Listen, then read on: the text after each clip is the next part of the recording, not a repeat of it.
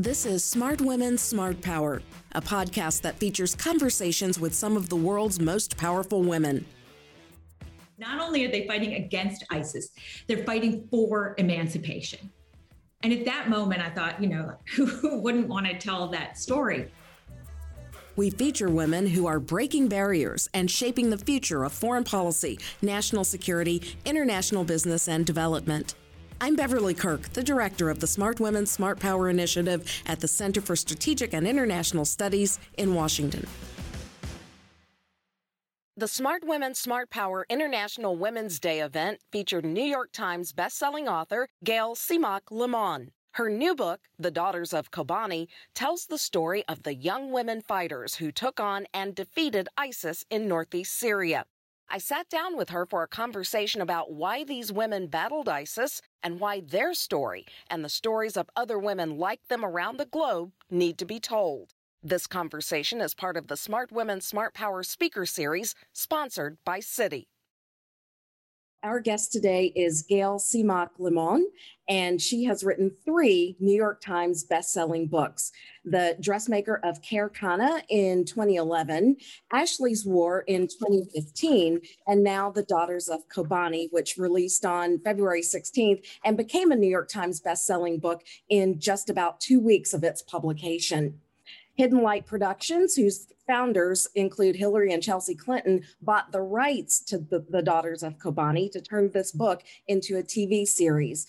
And as you may know already, Ashley's War is being made into a movie by some of Hollywood's biggest names, including Oscar-winning actress Reese Witherspoon, Homeland director Leslie Linka Glatter, and Gone Girl producer Bruna Papandrea. Gail is also an adjunct senior fellow at the Council on Foreign Relations. And Gail, we are honored to have you here today for our celebration of International Women's Day. Congratulations on the book. Oh, thank you so much. And I'm really delighted to be with you. I think the work you do is so important at Smart Women, Smart Power. And I'm really thrilled to be here. Well, for those who may have not yet read the book, can you give a basic summary of the story? The book really is about the all-women's force that fought, really starting in 2013 and 2014, to hand the Islamic State its first defeat.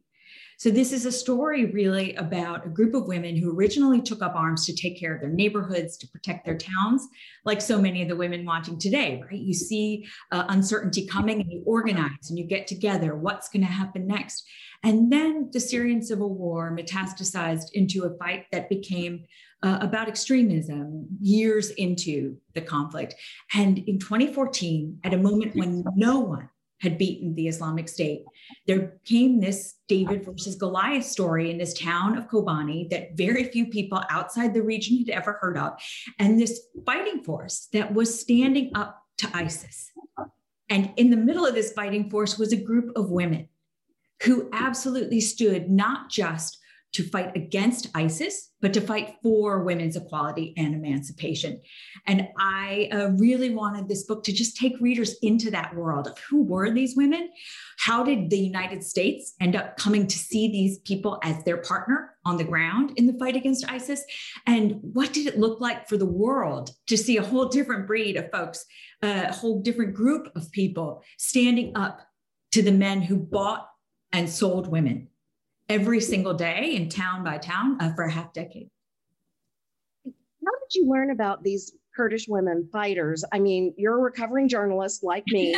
So right. I never call us former journalists because I don't think you ever are a former. You're just recovering from it.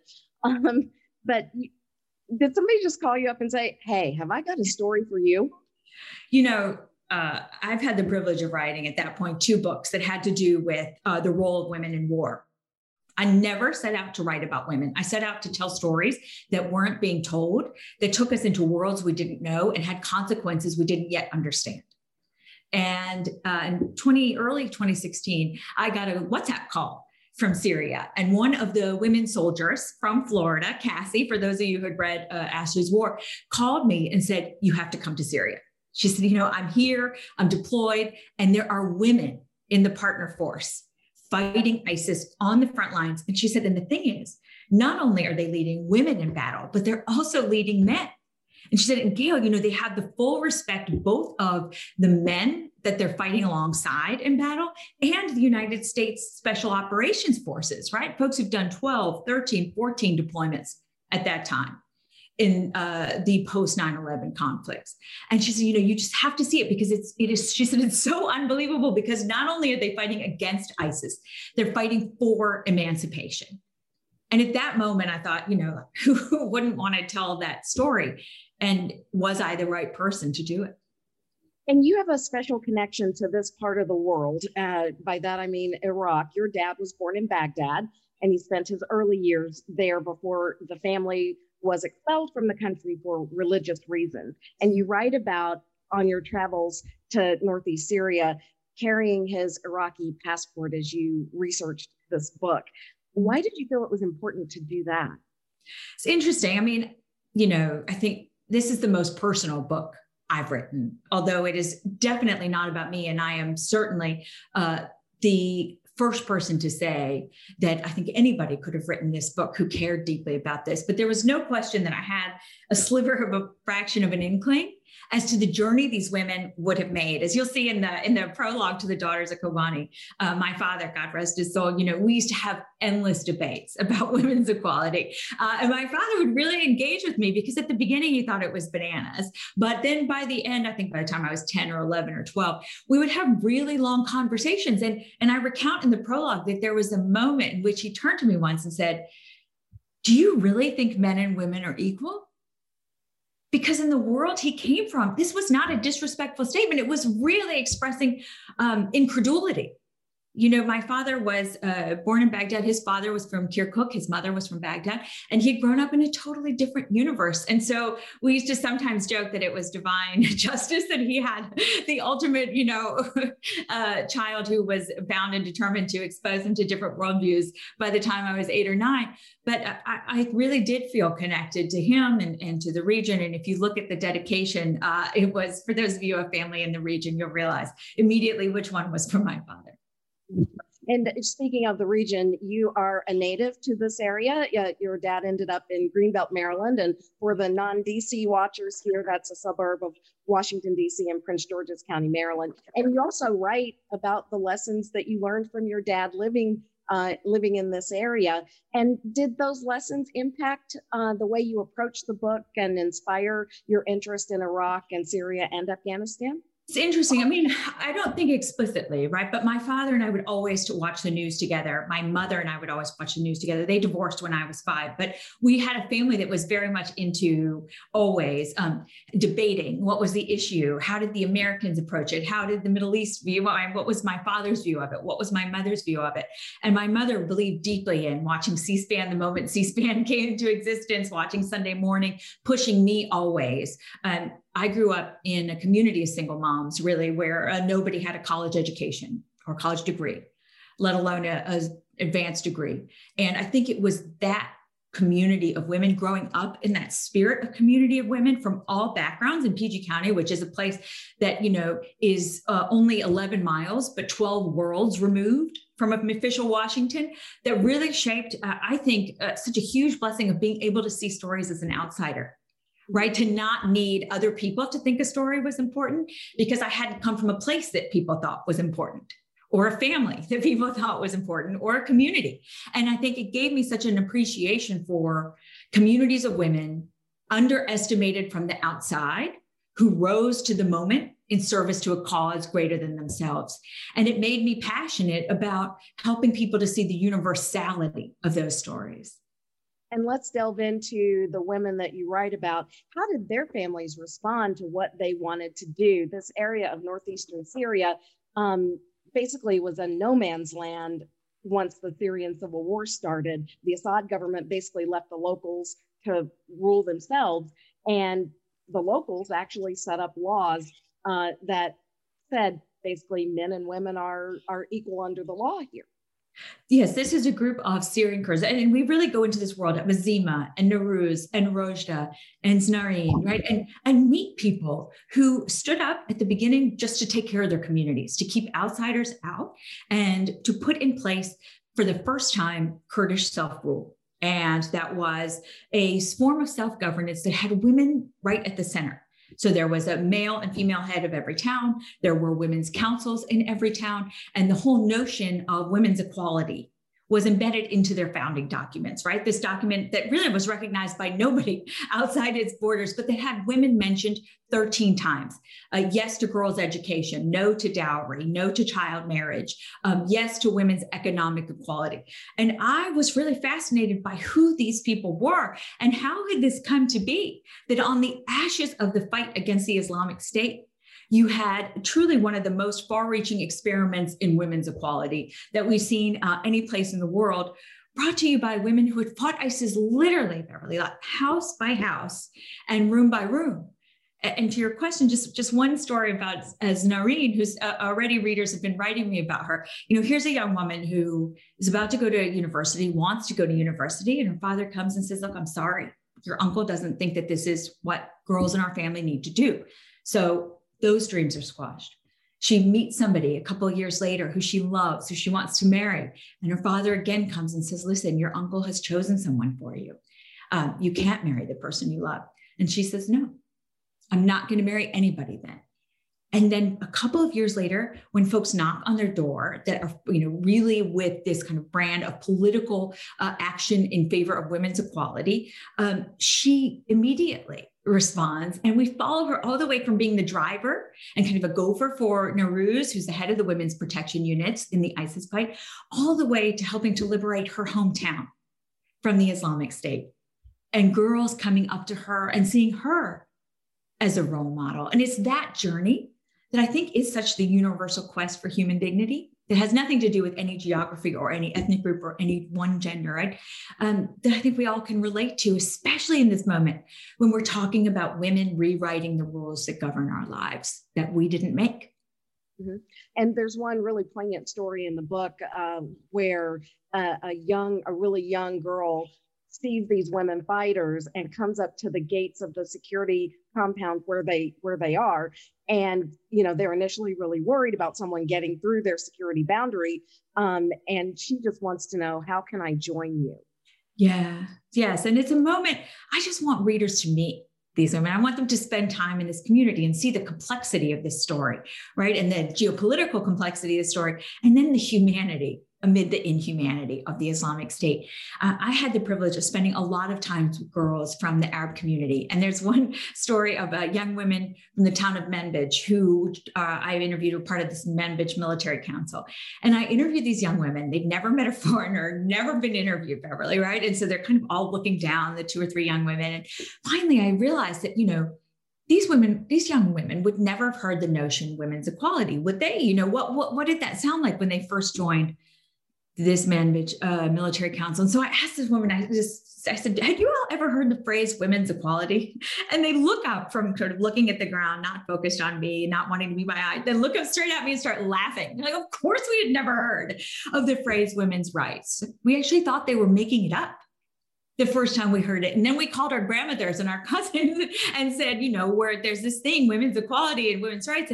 And they said we were making it up. She said, but now we go back and we talk to them about it.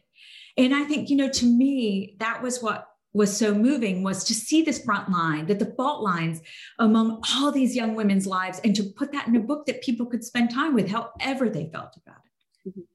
One thing I want to quote from the book and get your reaction to, particularly because it is International Women's Day. You write, never had I encountered women more confident about leading people, more comfortable with power, and less apologetic about running things. Where did that confidence come from? And, was this what made them so successful in their battle against ISIS? I really want readers to contend with that too, because I have been thinking a lot about this. That thought came to me at the end of a day when our car had broken down, our truck had broken down, and 3 young women from the Women's Protection Force had actually driven us back to our hotel. And you see these 3 young women with their AKs in the back, right? And where our air fresheners go, right? My father always had a vanilla air freshener hanging from the rearview mirror. They had a picture of a young woman who was one of their dear friends who had died fighting ISIS. So she was always with them wherever they went. And the 3 of them are going, they drive past checkpoints and they take us back to our hotel. And I thought, it just looks different when there's no apology involved, when it's like, we have every right to be here and to take up space. And I wanted to understand where that came from. And I think the answer is twofold. And I welcome your thoughts as a reader. I think one of it is the military victories. It's having tested yourself in the toughest of combat. I mean, I had U.S. Special Operations folks spend hours with me talking about the kind of combat these women saw and led through, and the enormous respect. And the book really spends time with their perspective too, as they're meeting these women. Just having tested yourself and passed the test. I think that was the first part. And the second part was also what made them such a complex partner for the United States, was the fact that they followed Abdullah Öcalan, who was in prison in Turkey, right? Who had really expressly written, the Kurds cannot be free until women are free. And it talked about women's equality as a central tenet to Kurdish emancipation and Kurdish self-rule. And I think those two together, having been tested and won, and their political ideology that motivated them, really made it look and feel different. And because all of you won't necessarily all go to northeastern Syria, I really wanted you to spend time in that world in the book.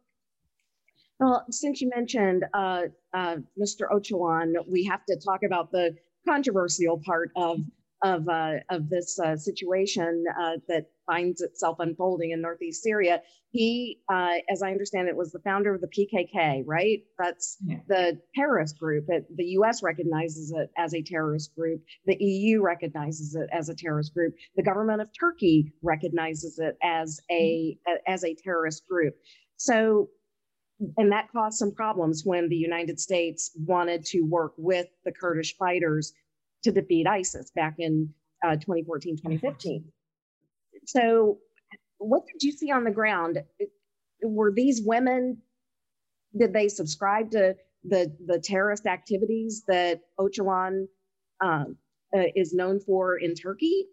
How did that work? So I think light on that. It's such a complex conversation. And the book really spends a lot of time walking you through the policy tightrope that the US officials were walking. The United States makes a distinction between the Syrian Kurds who it chose to partner with in 2014, starting in Kobani from the ground, Azima, Rojda, Nowruz, and the people who it felt had the unique ability to both take terrain and keep terrain from the Islamic State, and the will to fight room by room and house by house against ISIS as America's partner force on the ground.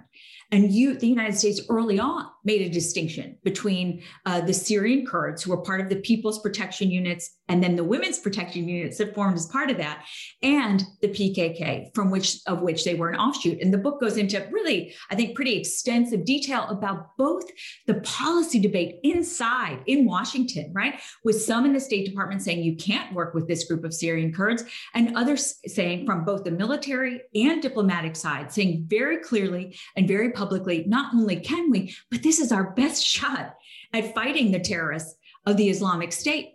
And at the end of the book, I think there's a beautiful memo written by Ambassador Roebuck that really goes into the continuation of this policy tightrope, because Turkey and this group of Syrian Kurds and Öcalan there were lots of dialogue and diplomatic overtures going on up until 2014, 2015. And I think that is where the United States in many ways would like to get back to. But that is the complexity from the policy landscape that the United States from the military and diplomatic side was facing. It seems to me like it's a classic case of the enemy of my enemy is my friend. In this case, you had, the ghost of the Iraq War hung over every decision made on Syria. The Obama administration felt very deeply it had been elected to end wars in the Middle East, certainly not to engage in new ones. And it was looking for a partner force that was willing to fight ISIS till the very last breath, but not bent on regime change. And the book goes into that, right? That policy conversation, which I know some of you on this call have lived. And because the Obama administration had no appetite for regime change that was brought about by anybody outside Syria's borders. And so you see this, like, who is going to fight ISIS? You got to remember 2014, the United States was deeply worried about the threat to the United States and to Europe that ISIS posed. And then here we have this moment in 2014 in Kobani where the world's imagination is seized because onto CNN, onto the global stage is this fighting force with women at the core, with women's emancipation right at the heart, that is bringing the fight to ISIS and really standing up to the Islamic State at a time when it had not ever experienced one battlefield defeat. And that's the moment when we join in the book, US policymakers saying, okay, do we support these folks? Because if they're wiped out, what are we going to do, right? What is our next best policy option? And that is what the world I want readers to enter. Because had they not been there, very feasibly, the conversation would have had to turn to, are we going to send US troops, more US troops? The debate would have looked very different. And also the history, right? If Kobani had fallen, right, we would have had a very different, I think, campaign to stop the Islamic State. And that chapter where you write about the battle for Kobani it's so intense. I read this book in one afternoon, and that was one of the most intense sections of the book, just describing what was happening on the battlefield. How did you get these fighters to kind of relive what they experienced? Because the dialogue in the book is very real. Thank you. I mean, it's a huge testament to all the people who trusted me with their story. I mean, you have to really imagine that this is a David versus Goliath showdown, right? Happening now on CNN in 2014 and happening on social media. So there is such an archive on Twitter, on Facebook, on all kinds of social media platforms, on people's WhatsApp, on their phones, because this was all happening in real time. And David was also a woman in this story. So the imagination was captured and people were sharing videos and trying to understand what was happening from the outside.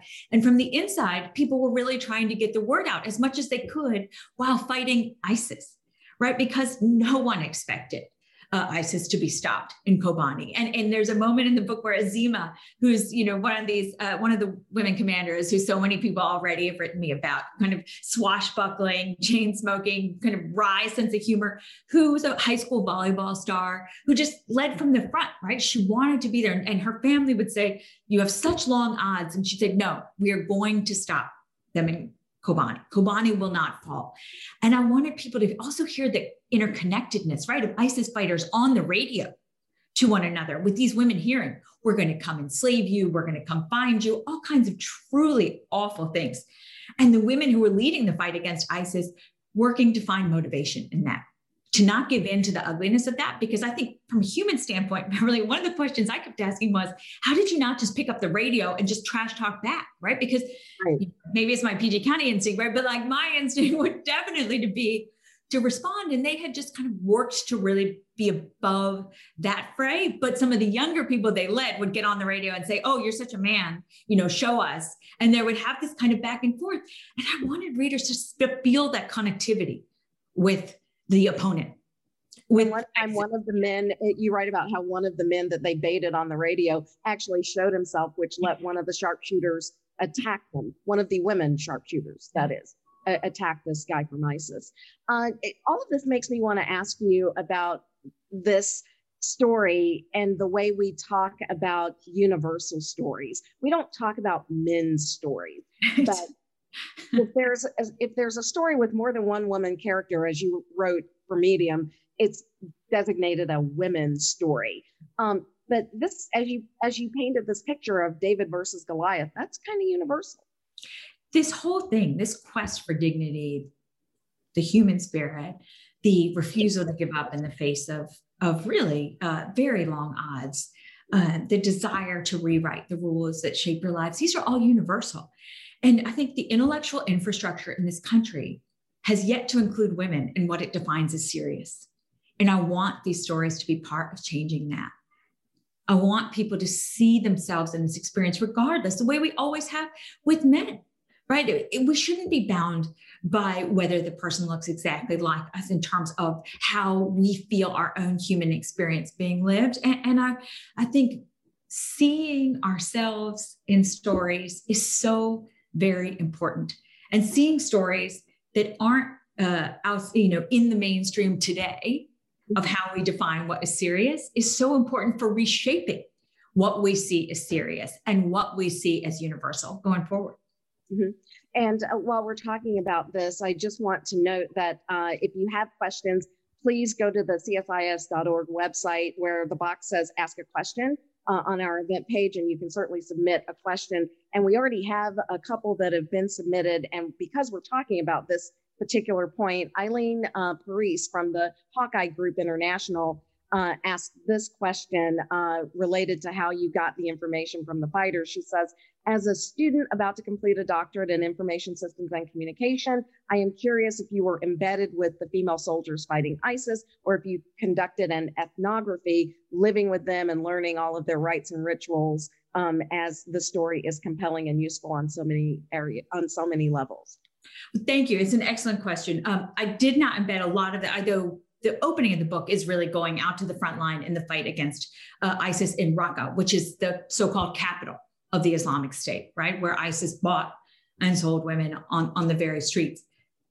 I spent a lot of time back reporting. So what I would do would be to spend tedious hours, to the point that they would all joke with me, like, oh my God, is this book ever going to get done? You know, how many more times are you coming to see us? But so much of it is about taking a set of facts and asking every single person you're interviewing the same set of facts. So-and-so says this, and does this mean agree? Where were you standing? What did you eat? What did it smell like? What did you have for breakfast? There's a detail in there about what people were eating that was matched up with 5 different accounts, plus several news accounts, plus some local video, right? So it's really the detective work of matching and marrying the information that people give you, and also doing it over and over and over again, so that people feel like, oh my gosh, you can't ask the same question one more time, can you?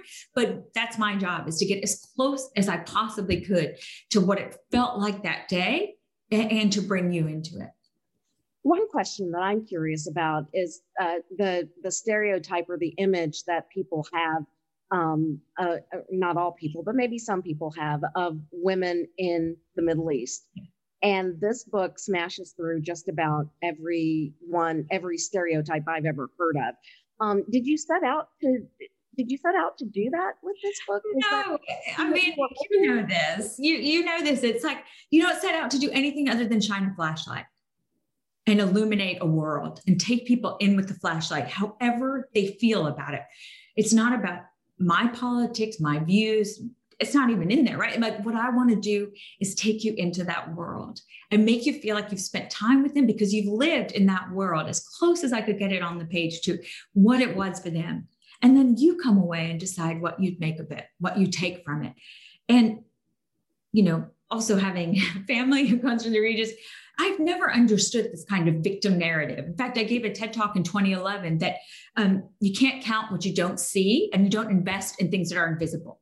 And because the narrative of the victim shapes so much of what we see as outsiders in the region, it gets in the way of what's actually happening on the ground. And there's a moment at the end of the book where I was at the opening of the Raqqa Women's Council, just to show you my own biases, Beverly. You know, I go to the opening of the Raqqa Women's Council, this is in the summer of 2018, and I go in expecting kind of a very manufactured for foreigners kind of event. And as it turns out, my cynicism was so misplaced, right? There are very few other foreigners, or no other Americans I could spot. There are 1 or 2 Europeans who more or less live in the region and commute back and forth, you know, twice a year to Europe. And I was so moved, spending so many time. I interviewed, like, you know, probably 20 women there. Why are you here? My mother-in-law is watching my children. They never had this chance. She wanted me to come out and be here today after we had such a hard time under ISIS. And this is about us speaking up for our community. And I wanted people to spend time with them. Mm-hmm. Were you ever afraid or worried when you were reporting this story? I mean, you write about being in places where shots were being fired all around you. I mean, anything I ever felt is nothing compared to the strength and the courage of those I have the privilege of writing about. You know, I think for me, I lost my mom as a child. My mom passed when I was 13. And I think it gave me such a keen sense that you must make every day count, and that your work should really stand for something.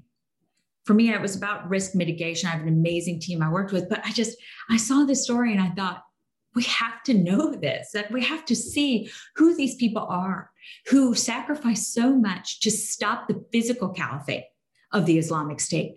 And I wanted people to know Azima and her hilarious exchanges with her sister, who would call during the battle for Kobani just to know she was okay. And Azima would yell at her and say, I told you to stop calling me. I'm trying to fight ISIS here. I'm going to call you back when this is all over, but you've got to stop driving me bananas and calling. I wanted people to see that humanity, that friendship, that these were also women who were sisters and daughters, not superhuman. I mean, I love Tessa Thompson, but we're not talking about like the Valkyries from Thor Ragnarok, right? Like, these are ordinary people who got put into extraordinary moments. And if I have the God-given privilege to be able to share that with you and with this amazing group of people here today, then I felt like I had to do it. There was a line from The Dressmaker of Karkhana, the first book I wrote, about a teenage girl whose business supported her family under the Taliban. And her father once said to me, you do as much as you can for as many as you can for as long as you can. And I feel like if that guided a lot of us, we might be in a better place. You're right about that. I see a theme in the three books that you've written, and it's really about how women rise up to meet near impossible challenges. And going back to what we were talking about, the universal story, that's kind of the universal story for a whole lot of women in all different parts of the world, from all different kinds of backgrounds and communities. Whenever there's a challenge, they rise up to it and do their best to develop a fix. It's right. And it's in all of our interest, right? I mean, the theme that animates so much of the work I have the chance to do is that suffocated opportunity is the enemy of global stability. We need everybody's talents. We need every young woman who has the dream to be a scientist, to be a teacher. We need every young person who says, you know what? I actually can do this, even if you think I can't, to be able to achieve their potential. And if I can tell stories that inspire us all to find a little bit more of what's required to challenge that status quo and find that universal human story, then I will feel like I've done a small thing. Well, we have another question that has come in, and it's a writer who asks about your book being adapted into a series. I mentioned that at the beginning. Hidden Light Productions is going to make this into a TV series. And it says, we're seeing more television shows tell stories about the YPJ. That's the acronym describing the Women's Protection Units. So looking at mainstream entertainment, what do you think are the absolutely crucial YPJ elements that creators need to think about carefully and represent well while telling the stories about these fighters? Oh, such an excellent question. And one, we all think about writing, putting these folks on a page, right? And there was actually a beautiful letter that the YPJ wrote saying that they were really excited and enthusiastic about the adaptation and would love to see some of it shot on location in Kobani, which would be a dream, right? I mean, and the plan, of course, is to work with creators from the region and to make sure that the people whose story I've had the privilege of telling are very much a part of this. And it's so moving to see them so excited. That's what means the most.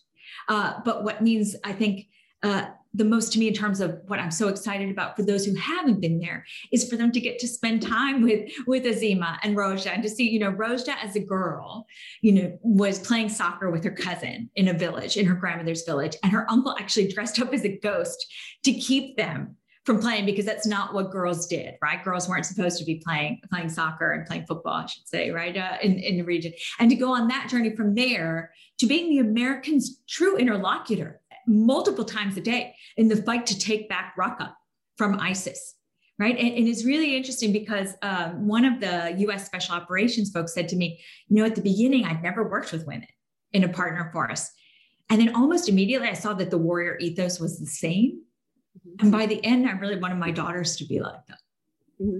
And I thought, those journeys are what I want people to go on. And let me follow up quickly on that, because it was in this particular time frame that there was a debate in this country about the roles that women in the military could actually have as it was related to combat. And I think when the story started, and correct me if I'm wrong, but were American women in the military able to have all of the combat jobs at the time, or were they still restricted from some combat jobs? In 2014, no. And remember, Ashley's War came out in 2015, and that was about an all-women special operations team that had been recruited for Army Ranger and Navy SEAL missions, while women were officially banned from ground combat. So it came out ahead of the history. And Cassie, this US soldier from Ashley's War, who called me, she called me in early 16. That was the first time, right? January 2016, the first time that all roles across the military were open to women. So this was very living history. And in fact, there's a moment in the book where actually Cassie is talking about, these women don't have any restrictions on the roles that they're playing, in part because it's an existential fight, in part because of the ideology, in part because it truly is every person for themselves in the fight against ISIS. And she said, it does look different. And it's true, right? There's also a moment, Beverly, where, and actually this special operations soldier told me and thought the story was very funny, that somebody from one of the conventional forces had come with them to a rally point where it's a group of young women going off to fight ISIS. And this U.S. service member goes up to this young man from the People's Protective Units and goes to shake their hand. And the guy says, if you're looking for the commander, she's right there. And the special operations soldier told me the story. He said he knew that was what was going to happen, but he wanted this person to experience that for themselves. And it really is a moment in the story that I think shows kind of the kind of upside down kind of tumbling of worldviews and expectations that becomes part of this story for the U.S. And where is that story now for the U.S.? ISIS obviously was defeated, and in no large part thanks to the work that these women did. But where are we now? Because the policy in Northeast Syria is still, for lack of a better term, complicated by the fact that the Turkish government, unlike the US, does not place a distinction between the Syrian Kurds and the PKK. And there's been activity at the border there. So can you speak to what's actually happening now? Sure. And in fact, the end of the book really goes into this, right? The U.S. asking the Syrian Kurds to destroy some of its defensive positions as active negotiations happen. Then Turkey feeling like its requirements were not met. Turkish-backed incursion launches. The U.S. Does not fully withdraw, but withdraws from part of its positions. And all of this is happening in real time. The policy tightrope the United States started walking on in 2014, and now has walked across 3 administrations, Obama, Trump, and now Biden, has not severed, and it is very much in place. What is fascinating now is that many of the same people who were part of the creation of this policy in 2014, Secretary Blinken, Brett McGurk, these are all folks who are now serving the United States once more. President Biden, about 10 days ago, talked about keeping the pressure on ISIS. And I think to me that the key questions are, one is, how do we view this? Do we view this about U.S. national security and keeping the pressure on the Islamic State? Because 2 facts are deeply salient here. One is that it is much easier to kill a terrorist than to slay an ideology.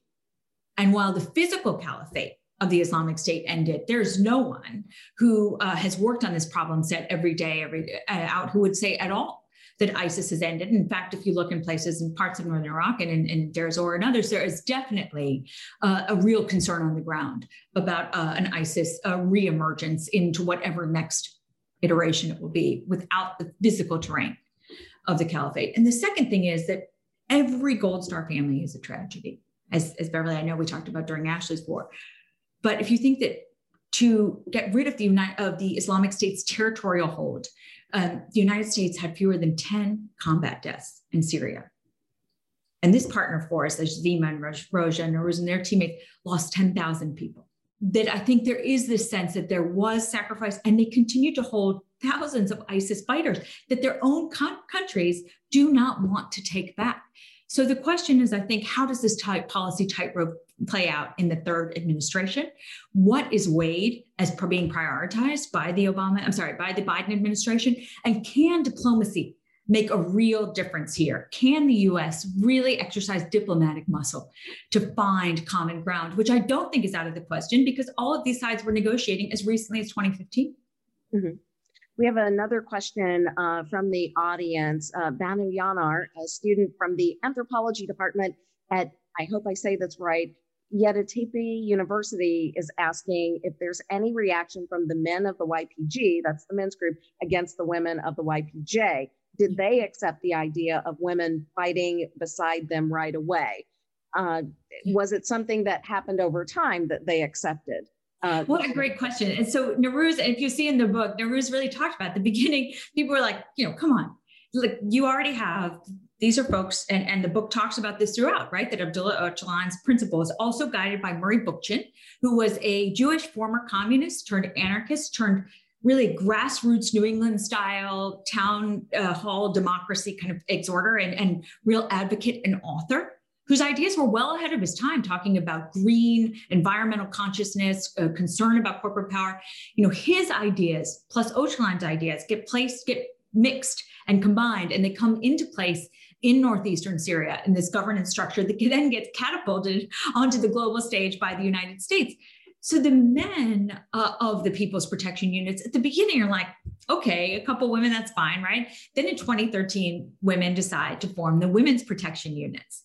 And there's a moment in the book with, Nowruz says at the beginning, they were all kind of looking at us like, come on, you don't need this. Do you really? And they just walked them through why they thought it was important. And when I said to Rojda, so why did you do it? And she said, well, first of all, we couldn't let extremism stand, right? We couldn't let a world in which women were bought and sold, in which extremism flourished, stand. And secondly, we just didn't want men taking credit for our work. And when she said that, I thought, there's no one, I don't care where you are in the world, there is no woman who won't get that. So I think that the men didn't love it, but they also, I think going back to your question about who they weren't trying to bring along everybody. There were enough men who also read Öcalan and saw the Kurds cannot be free until women are free, who read his writings on the topic, who were convinced enough. And then I think the battlefield is such a leveler. And I found this in Ashley's War too.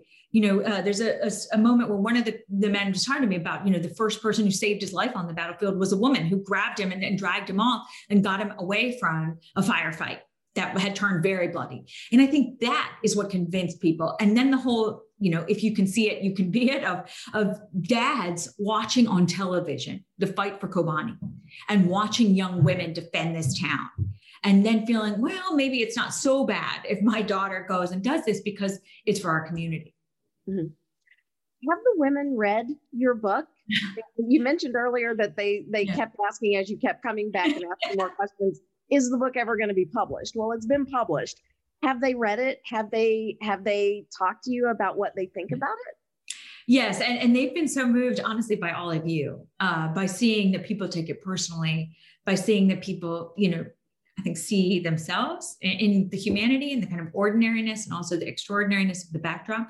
I think we all have sisters and friends who don't take no for an answer, right? So a lot of people wrote to me about Azima. Oh, she reminds me just of my sister who's always doing something headstrong. Or, Znareen, who saw so much of her early adulthood be filled with thwarted dreams. And I think my mother-in-law even talked to me about, look, when I was growing up, you could be a secretary, a nurse, or a teacher. That was it. Your parents chose who you married. So it's so interesting. And I think they're very moved to see people here really take that personally. And honestly, that's what means the most to me. Also will be published locally in Qamishli. Uh-huh. And in the language of the region, right? Yeah. In Kurdish and in Arabic, both. As we approach the top of the hour here, I want to circle back with a question about the importance of these stories being told so that future generations read about this and maybe look at armed conflict in a way differently from what we see it now. What are your thoughts about making sure that this story is recorded and is available not only to the Western world, but to the folks in the region in their languages where they can read these stories for themselves? It is so important, right? I mean, what a privilege for me to be able to share this story. But the minute that a publisher said that we'd like to publish this locally, I was like, this is the best news we'd had. This was several weeks before the book came out. There's a moment at the end of the book where I asked Nowruz, this was in December 2019. And I said, did you ever think about a world that looked different for you, where you had children or, when your life looked different? She had grown up the daughter of a mother who never got to go to school. And her mother actually reminded me so much of mine, because she would always say, make sure your life looks different from mine. And my mother actually used to say something very similar. And it really did motivate me. I think about it all the time. And she'd say, her mom never got to go to school. She got educated. She's literate. She got to lead the Women's Protection Forces. And she said, look, I love children, but what we do is for my nieces and nephews, right? So they'll be able to publish in their language, but they're going to go to school in their language. And also so that they'll know that we did this for them. Mm-hmm. And I hope that a girl from any community in 20 years, 30 years knows that we did this for them. So what's next for you? Oh, Beverly, what a question. I would say, first of all, and when people trust you with a story like this, you go to bed with this responsibility and you wake up with this responsibility. So I enlist all of you to share it with your moms and your dads and your cousins and your neighbors, to really to share this story, because I think there's so much about community and about friendship and about love and about what Admiral McRaven called, the horror war and the nobility of testing your thought. So that's the first thing, is to really do justice to the story and its complexity. Then let's see, I had been working, as I talk about in the prologue of the book, about a book on that really centered on the women who raised me, on this generation of single moms who were the first people to have ATMs and call waiting and, all kinds of technological advances that were for people who were working all the time. And, my mom worked at the phone company during the day and sold Tupperware at night to give me every opportunity possible and to kind of take people into the humor and the heart, and also the kind of economic cliff that you're always just about to topple over when you live in that world. So we'll see. But in the meantime, I really am focused on getting The Daughters of Kobani into the hands of all of you. Well, the book, The Daughters of Kobani, is just incredible. This is my marked up copy that I wrote in preparation for this session today. And I have to say, and really I'm quoting back to you, this might be the only book where on the book jacket with the quotes, you have a quote from Admiral McRaven and a quote from Elizabeth Gilbert and a quote from Angelina Jolie. So there's something to be said for that. I think 3 different people from 3 very different walks of life, all talking about the stories that are in this book and how it's something that should be on your reading list. Gail, I just want to thank you so much for agreeing to do this. We've been talking about this. You were still writing the book last summer when I said, oh, well, you have to do Smart Women, Smart Power with me. And I'm so grateful that you said yes. So thank you for being with us here today. Thank you so much. And I really love the work you're doing. I'm so excited for you to share the story of women who can remove the limits that we often see govern our lives. And I hope all of you have an amazing International Women's Day. Subscribe to the Smart Women, Smart Power podcast on Apple Podcasts, Spotify, or wherever you listen to good content. Be sure to follow us on Twitter @SmartWomen, and I'm @BeverlyKirk. Thanks for listening. See you next time.